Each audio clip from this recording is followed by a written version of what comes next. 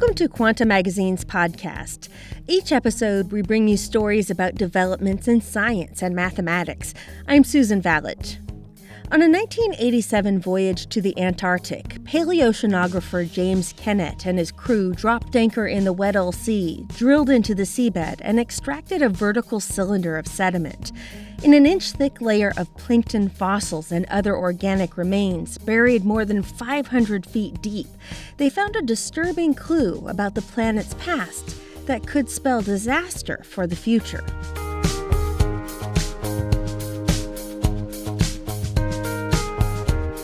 Lower in the sediment core, Kennett's crew found fossils from 60 plankton species.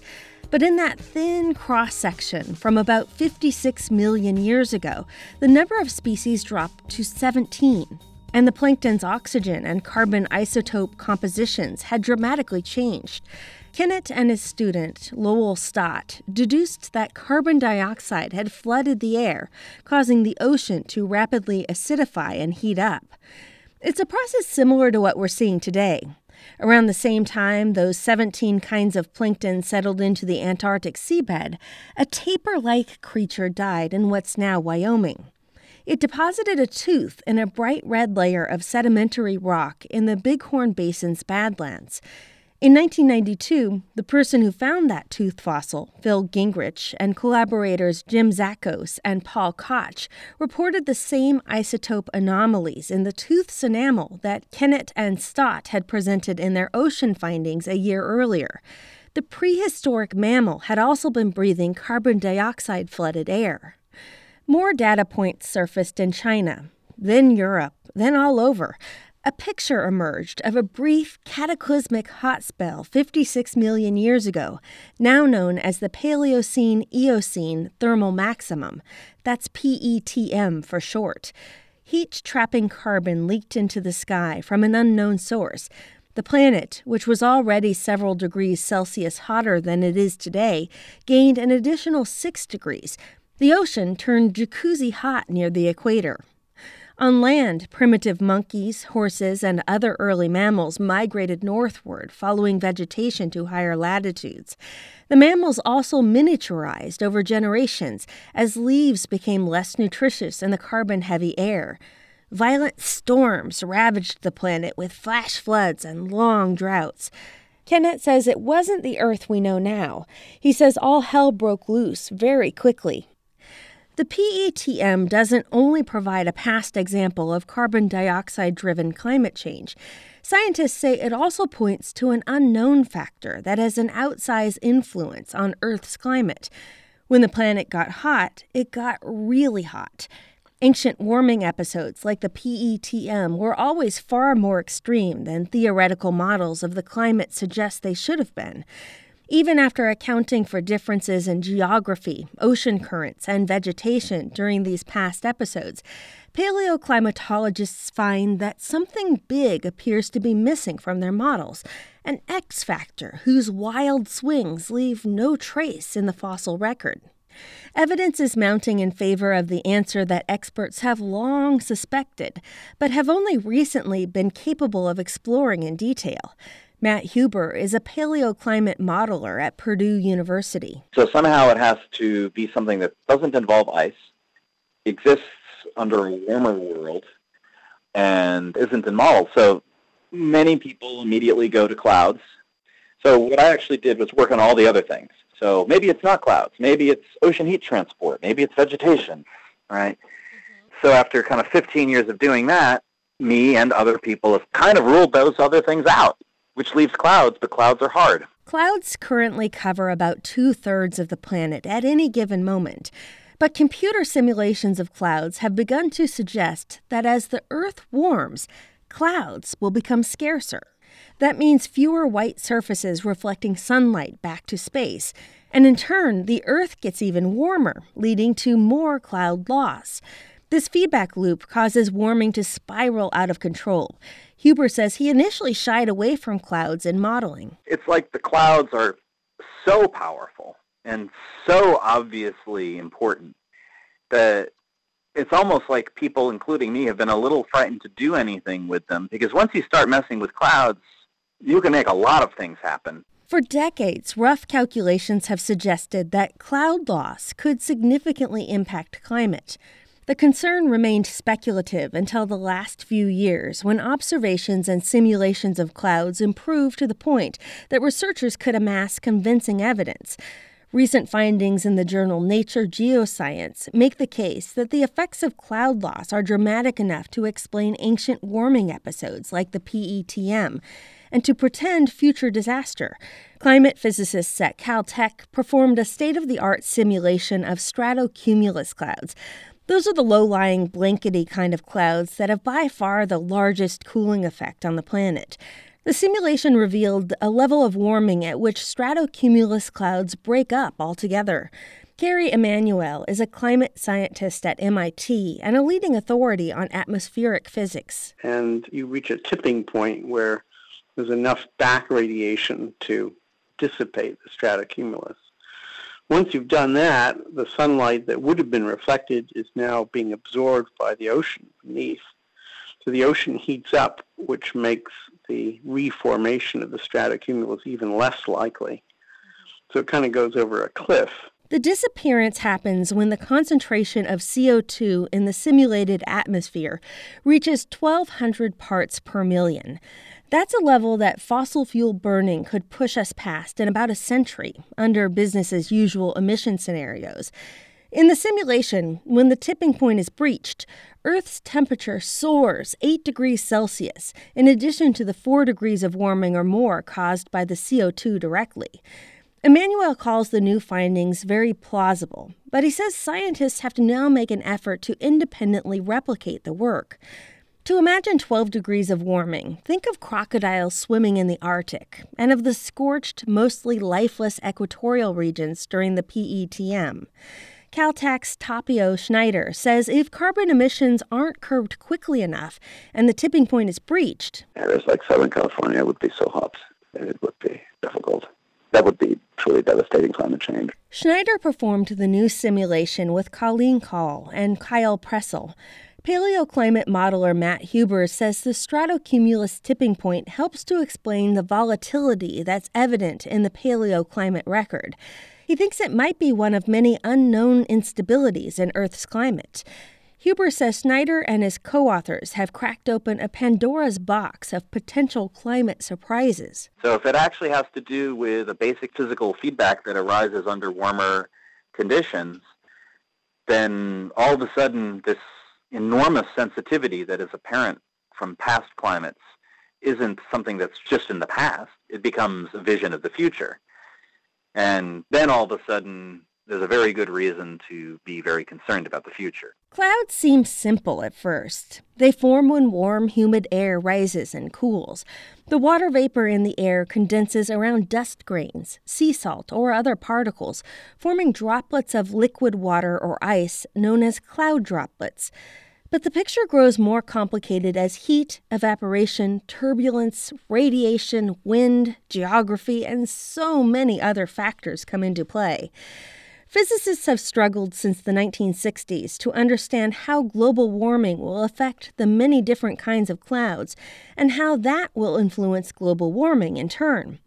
For decades, clouds have been seen as the biggest source of uncertainty over how severe global warming will be. Of course, that's other than what society will do to reduce carbon emissions.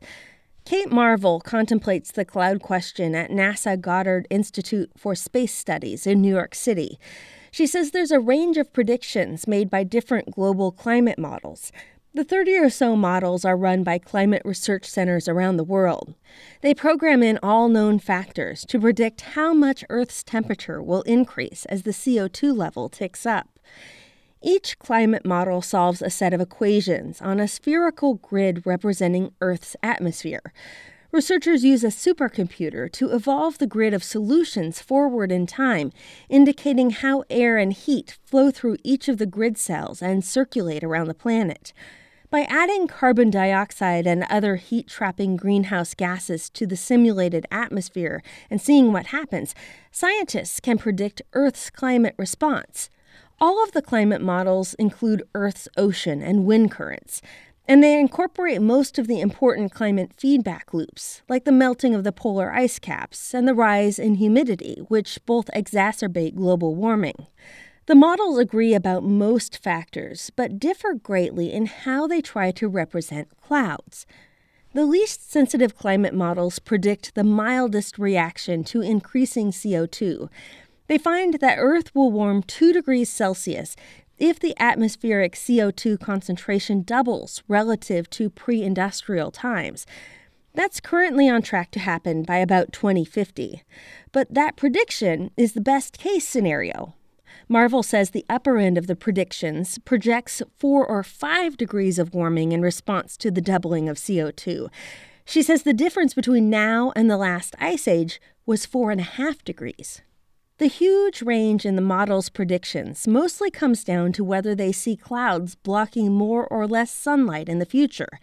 But there's a problem with computer simulations of the global climate. Today's supercomputers can't handle them. Chris Bretherton is an atmospheric scientist and mathematician at the University of Washington. Because we want to run such a model out for hundreds of years, it can't have a very, very fine grid, because that would be too expensive to run on a computer, and so typically we might use a spacing between grid columns in this climate model of 100 or so kilometers, which is much, much larger than the size of these upward air currents that form many of the clouds that are most important, like thunderstorms or cumulus clouds, are way too small to be represented in such a model. So we have to come up with artificial ways of making the model represent the clouds properly. Researchers assign an overall level of cloudiness to each grid cell based on other properties like temperature and humidity. But since clouds involve the interplay of so many mechanisms, it's not obvious how to do that. Bretherton says that impacts the models. They don't give the same answer for changing climate, and that actually is one of the main reasons that climate models don't agree about how clouds will change in a future climate. The warming of the Earth and sky strengthens some mechanisms involved in cloud formation, while also fueling other forces that break up clouds. Global climate models that predict 2 degrees of warming in response to doubling CO2 generally also see little or no change in cloudiness. Models that project a rise of 4 or more degrees forecast fewer clouds in the coming decades. Climatologist Michael Mann is the director of the Earth System Science Center at Pennsylvania State University. He says even 2 degrees of warming will cause considerable loss of life and suffering. And at the 4-degree end of the range, Mann says we would see not only the destruction of the world's coral reefs, massive loss of animal species, and catastrophic extreme weather events, but also meters of sea level rise that would challenge our capacity for adaptation. Mann says it would mean the end of human civilization in its current form. It's difficult to imagine what might happen if, in a century or more from now, stratocumulus clouds were to suddenly disappear altogether. That could initiate something like an 8-degree jump on top of the warming that will already have occurred. In the last decade, advances in supercomputing power and new observations of actual clouds have attracted dozens of researchers to the problem of global warming's X factor. Researchers are now able to model cloud dynamics at high resolution, generating patches of simulated clouds that closely match real ones. This has allowed them to see what happens when they crank up the CO2. First, physicists came to grips with high clouds, the icy, wispy ones like cirrus clouds that are miles high. By 2010, work by Mark Zelinka of Lawrence Livermore National Laboratory and others convincingly showed that as Earth warms, high clouds will move higher in the sky. Their study showed that those clouds will also shift toward higher latitudes, where they won't block as much direct sunlight as they do nearer the equator. This is expected to slightly exacerbate warming. All global climate models have integrated this effect. But more important and more challenging than high clouds are the low, thick, turbulent ones, especially the stratocumulus variety. Bright white sheets of stratocumulus cover a quarter of the ocean, reflecting 30 to 70% of the sunlight that would otherwise be absorbed by the dark waves below. Simulating stratocumulus clouds requires immense computing power because they contain turbulent eddies. Atmospheric scientists and mathematician Chris Bretherton performed some of the first simulations of these clouds combined with idealized climate models in 2013 and 2014. He and his collaborators modeled a small patch of stratocumulus and found that as the sea surface below it warmed under the influence of CO2, the cloud became thinner. NASA satellite data also indicated that warmer years are less cloudy than colder years.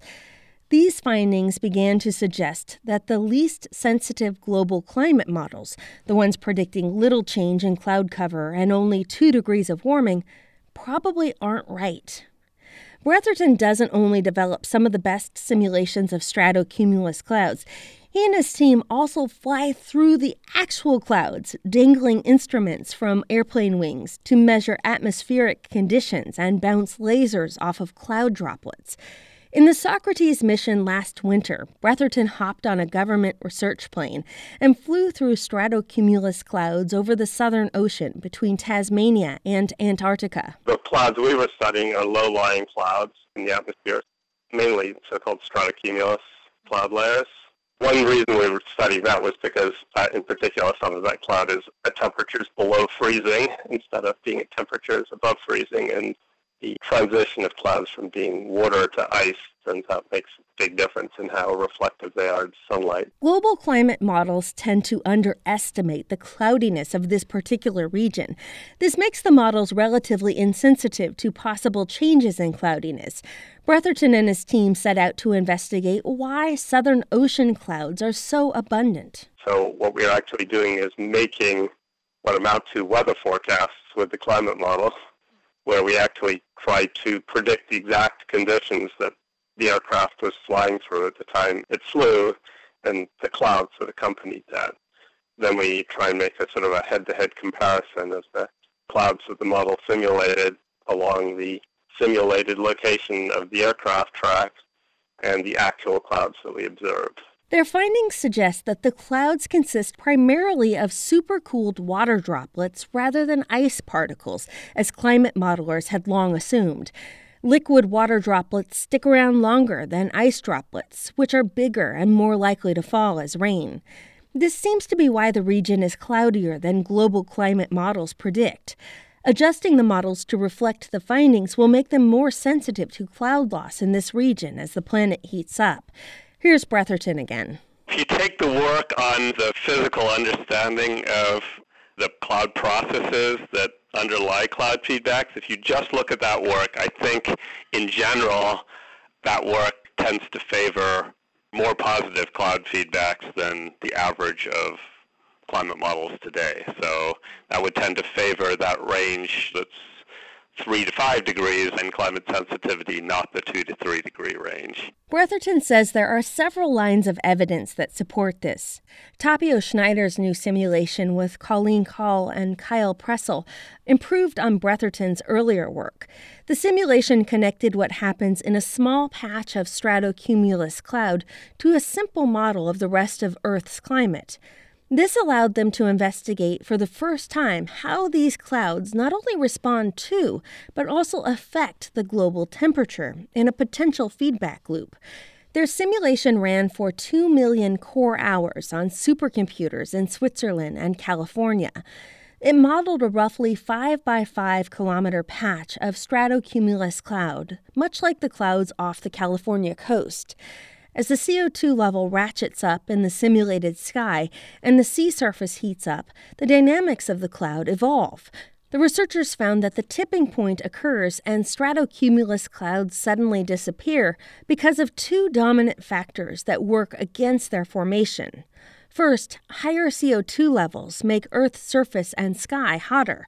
Schneider says that means more evaporation. You might think more evaporation means more clouds, but that's, in this case, not necessarily so. Instead, evaporation has the potential to release more latent heat, and that extra heat drives stronger turbulence inside the clouds. The turbulence mixes moist air near the top of the cloud, pushing it up and out through an important boundary layer that caps stratocumulus clouds, while drawing dry air in from above. This is known as entrainment, and it works to break up the cloud. Secondly, as the greenhouse effect makes the upper atmosphere warmer and more humid, the cooling of the tops of stratocumulus clouds from above becomes less efficient. Schneider says this cooling is essential to cause globs of cold, moist air to sink. What the cooling does is it propels air masses downward towards the surface. They pick up moisture, bring it into the clouds, and supply the clouds with moisture. When cooling becomes less effective, stratocumulus clouds grow thin. Countervailing forces and effects eventually get overpowered. When the CO2 level reaches about 1,200 parts per million in the simulation, more entrainment and less cooling conspire to break up the stratocumulus cloud altogether. We could reach those CO2 levels in 100 to 150 years if we don't curb emissions. To see how the loss of clouds would affect the global temperature, Schneider and his colleagues inverted the approach of global climate models. They simulated their cloud patch at high resolution and parameterized the rest of the world outside that box. They found that when the stratocumulus clouds disappeared in the simulation, the enormous amount of extra heat absorbed into the ocean increased its temperature and rate of evaporation. Schneider says water vapor has a greenhouse effect, much like CO2. When you lose the clouds, you warm the surface globally, rapidly, and what that will lead to is an overall moisture atmosphere, simply because a warmer atmosphere can hold more water vapor. And more water vapor in the sky means more heat will be trapped at the planet's surface.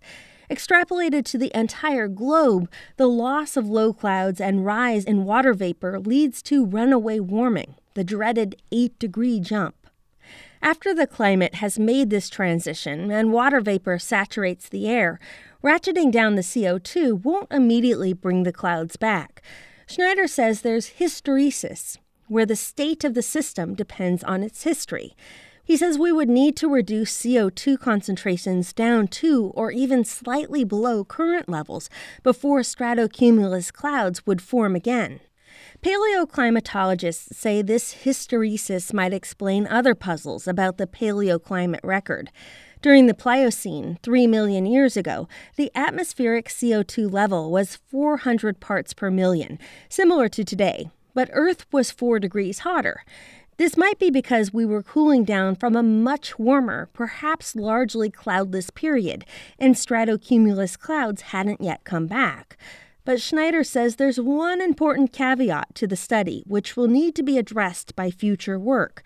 The simplified climate model he and his colleagues created assumed that global wind currents would stay as they are now. Whether the clouds are thinning or thickening, or if they're becoming shallower or deeper, that's where a lot of the uncertainties come in. There's some evidence that these wind currents might weaken in a way that would make stratocumulus clouds more robust, raising the threshold for their disappearance from 1,200 parts per million to some higher level.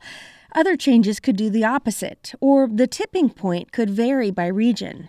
Schneider says we can't capture a complete picture by looking at just a small patch because of the heterogeneity of the global system. He says researchers will need to use many simulations of cloud patches to calibrate a global climate model. What I would love to do is that we embed many simulations in the global climate model, maybe hundreds, and then run a climate change simulation that interacts with these large area simulations. I think then we can capture the heterogeneity, we can capture the interactions of large-scale dynamics, and I think we'll get a much better picture, much better quantitative picture of when this can occur. Such a setup would enable a more precise prediction of the stratocumulus tipping point or points. There's a long way to go before we reach 1,200 parts per million or thereabouts.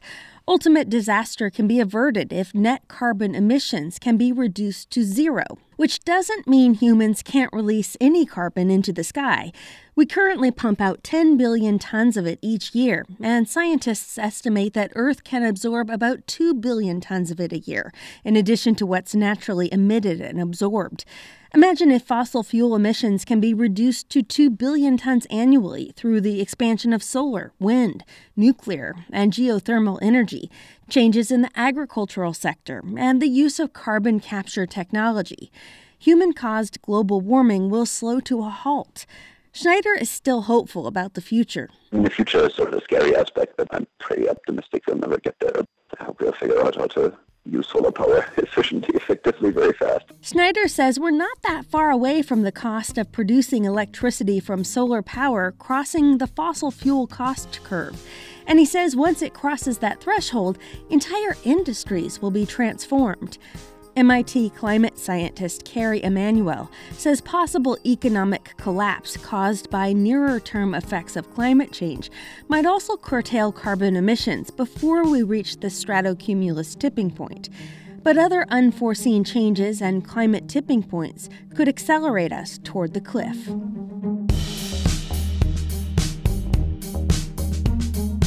Michelle Yoon helped with this episode. I'm Susan Vallet. For more on this story, read Natalie Wolchover's full article, A World Without Clouds, on our website, quantamagazine.org. And if you're looking for some reading material heading into the new year, the MIT Press has published 2 Quanta books, Alice and Bob Meet the Wall of Fire and The Prime Number Conspiracy. Order them now at Amazon.com, BarnesandNoble.com, or your local bookstore.